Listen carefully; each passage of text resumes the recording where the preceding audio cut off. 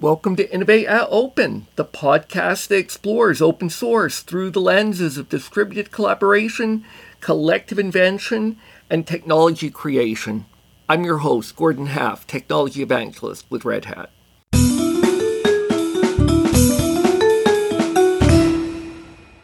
Hello everyone, this is Gordon Half, Technology Evangelist with Red Hat, and I'm here at FOSDEM in Brussels with one of my colleagues, Harish. Harish, why don't you introduce yourself? Sure, thank you, Gordon. My name is Harish Pillay. I am a Red Hatter, obviously. I have been with Red Hat now 17 years, and I work out of the Singapore office. There's a topic that I would say has probably been one of the hot community and policy topics here. Been being talked at the community dev room this morning, was talked about in the legal and policy dev room yesterday. And I think in general is something a lot of organizations are thinking about, and that is open source sustainability. How do we keep people contributing to open source projects? How can we not exploit the people who are contributing to open source projects in many cases? So give me some of your initial thoughts on this topic. I'm looking from an Asia Pacific perspective because there's a lot of variation to the theme there. Different economies got different levels of use case in the case of open source for whatever it is that you're going to be using it for. There's also a lot of manufacturing that happens in that part of the world. As noted, China is the factory of the world. So there's a lot of these products and services and so on that is created that comprises and uses open source software in a lot of the stuff that they create. And none of them have got the question of sustainability built into it. How do I ensure that these things are updated? As a simple question. It is essentially sold off and that's it. I don't hear about it anymore. So the question then comes back, when you are now deploying a lot of digital systems around the world and almost every single thing is built and deployed using open source tools of one form or shape or manner, the people who have created it have either no incentive to figure out where it is, either because it is a fire and sell and that's it, write and sell and I'm done, or it is part of a big ecosystem of different players in the equation, and that doesn't necessarily give a good sense of how do I sustain this thing? How do I ensure that these tools that I'm using to create the solutions that my organization is now selling, for example, are sustainable? There are parts in that equation where there are people thinking about it, but there isn't enough of it at all. And it compounds with the fact that software is freely downloadable from an open source perspective, and people just use it without thinking twice about it. What else do I need to worry about? There may be very little change being done, or a significant amount of change. In either case, none of these are fed back into the bigger projects, for that matter, and so there's insufficient visibility, and therefore it just goes into a black hole, and we don't know. And so we need to have this conversation. This is a conversation that has been starting in many places, but it's not being sustained as well. So there are multiple, issues that we are trying to figure out. How do I get people to understand, hey, look, you do these things for whatever projects you're working on. Make sure these are available in terms of being supportable. Or my business model doesn't allow for it. Or my product cannot be supported remotely because of whatever the constraints I place onto it. And so I don't really care. It's a tricky situation to be in.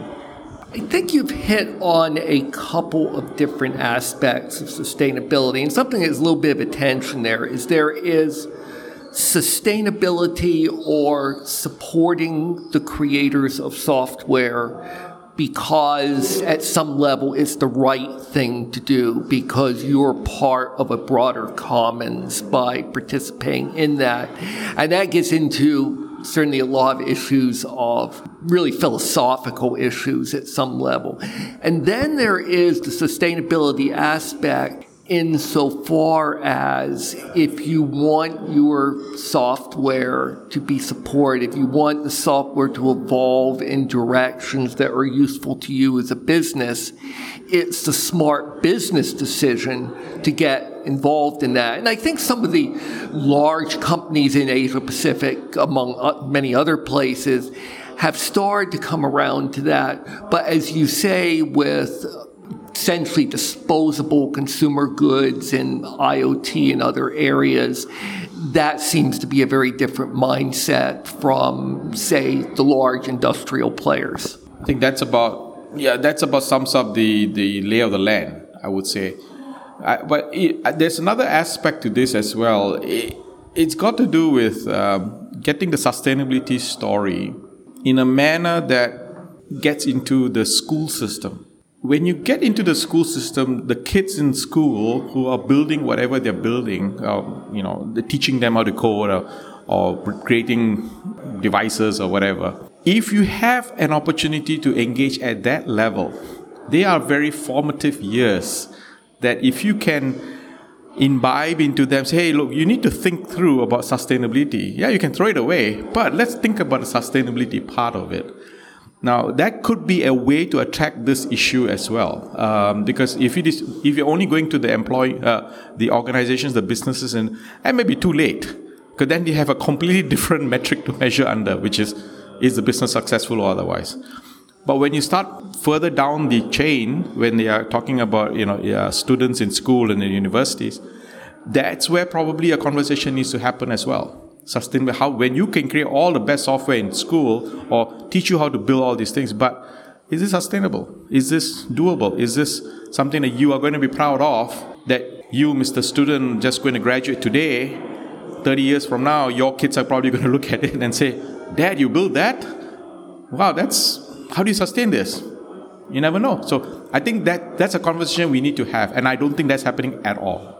And really, that kind of points to, companies are, after all, made up of people. Governments are made up of people.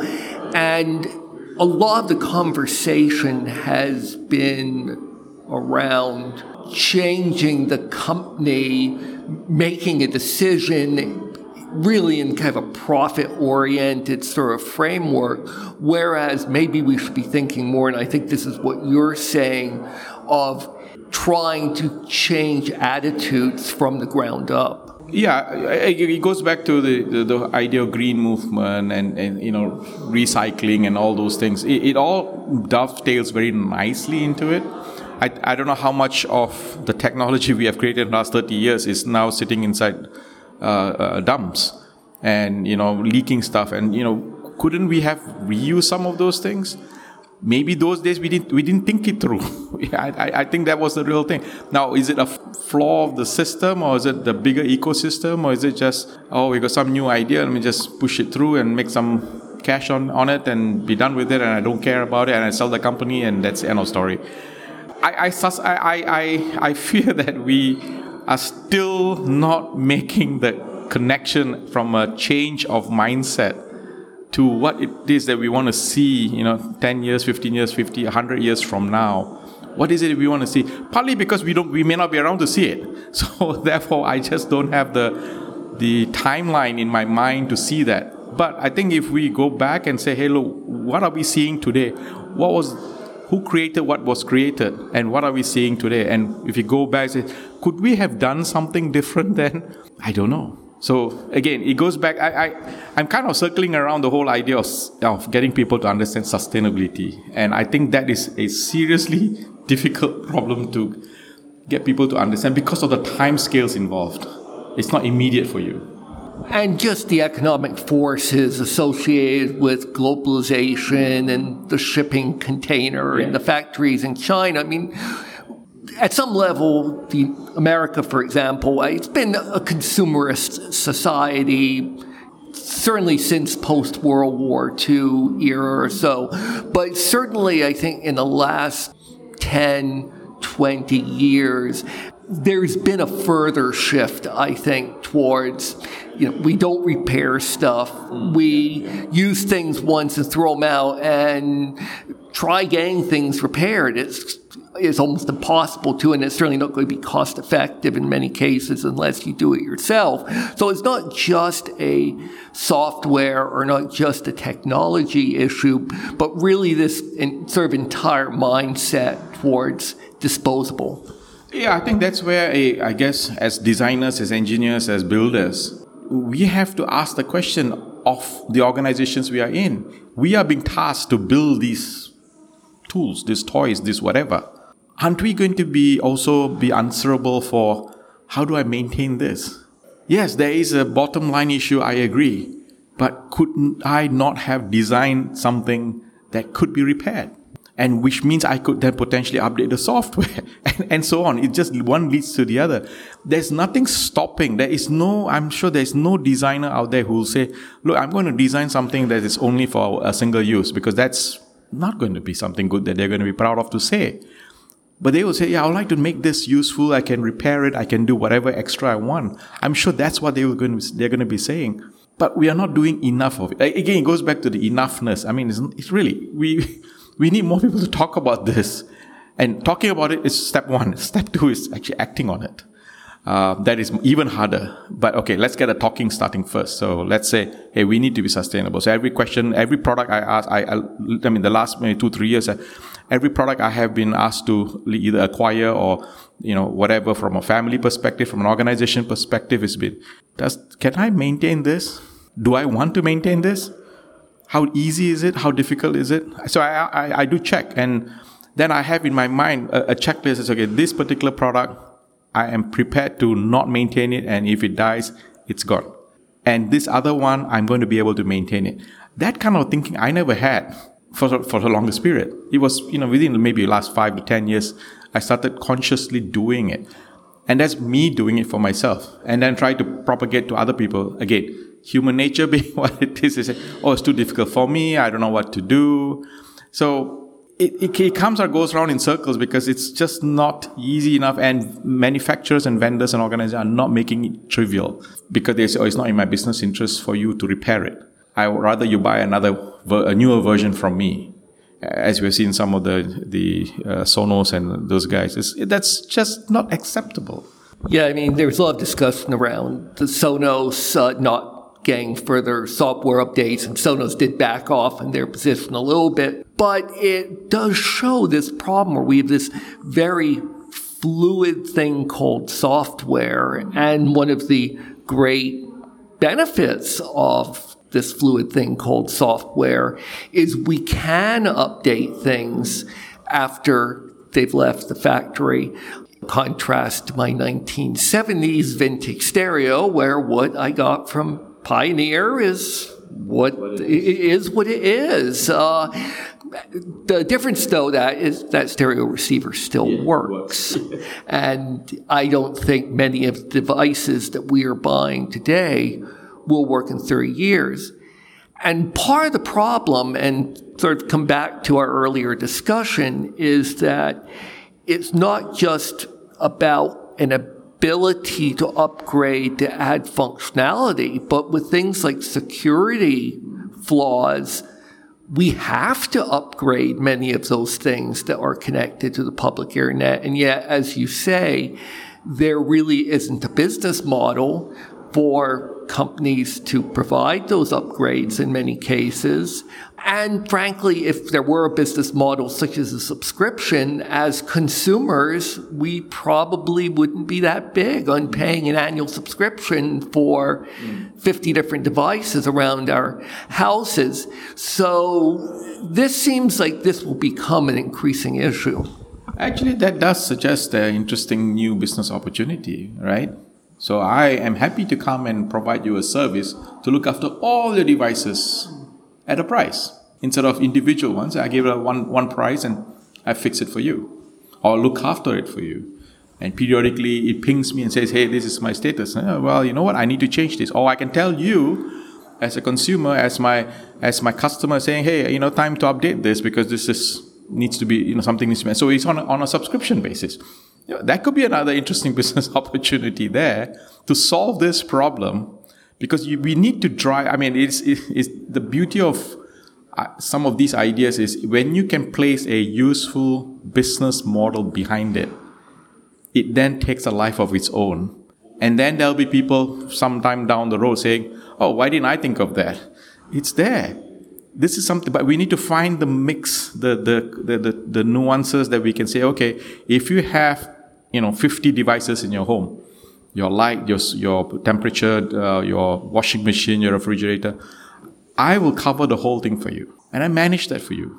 I'm not managing how you run it and all that, but I just look after it for you. Yeah, you may have additional warranties and whatever for these respective devices. We respect that. But what about those who are not? So at least this probably gives an opportunity to create a new business. And if there is an ongoing revenue stream coming in, that also implies to where we started this conversation, that there is an ongoing revenue stream that could perhaps through some mechanism, whether it's directly, whether it's by way of various foundations and communities, to share some of that revenue stream with the actual developers. Yeah, why not? I mean, that becomes an opportunity to say, hey, you have OpenWRT-based routers in your house, your Wi-Fi access points and all that. I manage that for you at a price per month, per year, whatever. And a percentage goes to the developers. Why not? Now you find a way to turn this into an opportunity that fits into the bigger picture. It also benefits the end user. It primarily also has an opportunity to benefit the creators in a manner that they never expected to, which is a good thing. I mean, that in a way, that's the Red Hat business model as well, in many sense, right? It does come into that aspect, which is I am also providing it back into the system that created it, but I'm also giving accountability to my customers. Although I didn't create all the stuff, I just go there. It's just like an insurance company. I give you a coverage for your house, your fire insurance or whatever that got burnt, I cover that for you. In some ways, that's what I'm trying to provide. But I'm not providing an opportunity to fix it as well, not just to cover when it burns. So there is an interesting idea that, this might need to be expanded on. Maybe this could be a subject for a talk. And I think this idea of building business models that support things is an important one, because we're here at FOSDEM, and there are a lot of people here who are here simply because they love open source and are happy to do it as a hobby on nights and weekends and so forth. But as Chris Aniszczyk, for instance, of the Linux Foundation, was observing in another recent podcast of mine, things like donation models are a bit dangerous because they tend not to really work, and they tend to effectively end up taking advantage of people. And in general, we probably shouldn't be looking at people doing some ethical thing, moral thing. They should certainly do those things in many cases, but we shouldn't be depending upon them for the health of communities and health of open source. Well, I think you nailed that there. I mean, it's the donation model it's a difficult model. It's really difficult. Again, I don't know whether there's some initiatives that people have started, Tidelift, and that sounds like a good idea. I think that makes sense. There's some legs for that to stand on. I think that makes sense. But I'm sure there are other ways as well that maybe when a system gets deployed, because the current model where you are a manufacturer and you make 10,000 widgets. For every widget you pay a cent to whoever you licensed your stuff from. That was one model. That model continues. But when you deal with open source software, you don't have that. Every widget I send out, I give you 1 cent for the product or the software that I incorporate. But if I turn it around downstream, further down, make an opportunity to then feed it back, that might become an opportunity that makes sense. And that helps with the sustainability portion as well. And it adds to an accountability aspect, I feel, because now the person knows, hey, my tool that created the piece of software now runs in this particular device I had no idea about. And that's nice to know. And maybe now I can do something extra with it. Who knows, right? So I think we need to have that cycle. It is still right now an open circuit. We need to close a circuit. And I think that's about the only way to make that happen. I can't think of any other way to do it. Thank you for listening to this episode of Innovate at Open. For future episodes, subscribe to Innovate at Open on your favorite podcast app. You can also go BitMason, BITMASON, redhat.blogspot.com for show notes, blogs, and a full archive of episodes and more. Thank you for listening. This is Gordon Half, Technology Evangelist at Red Hat.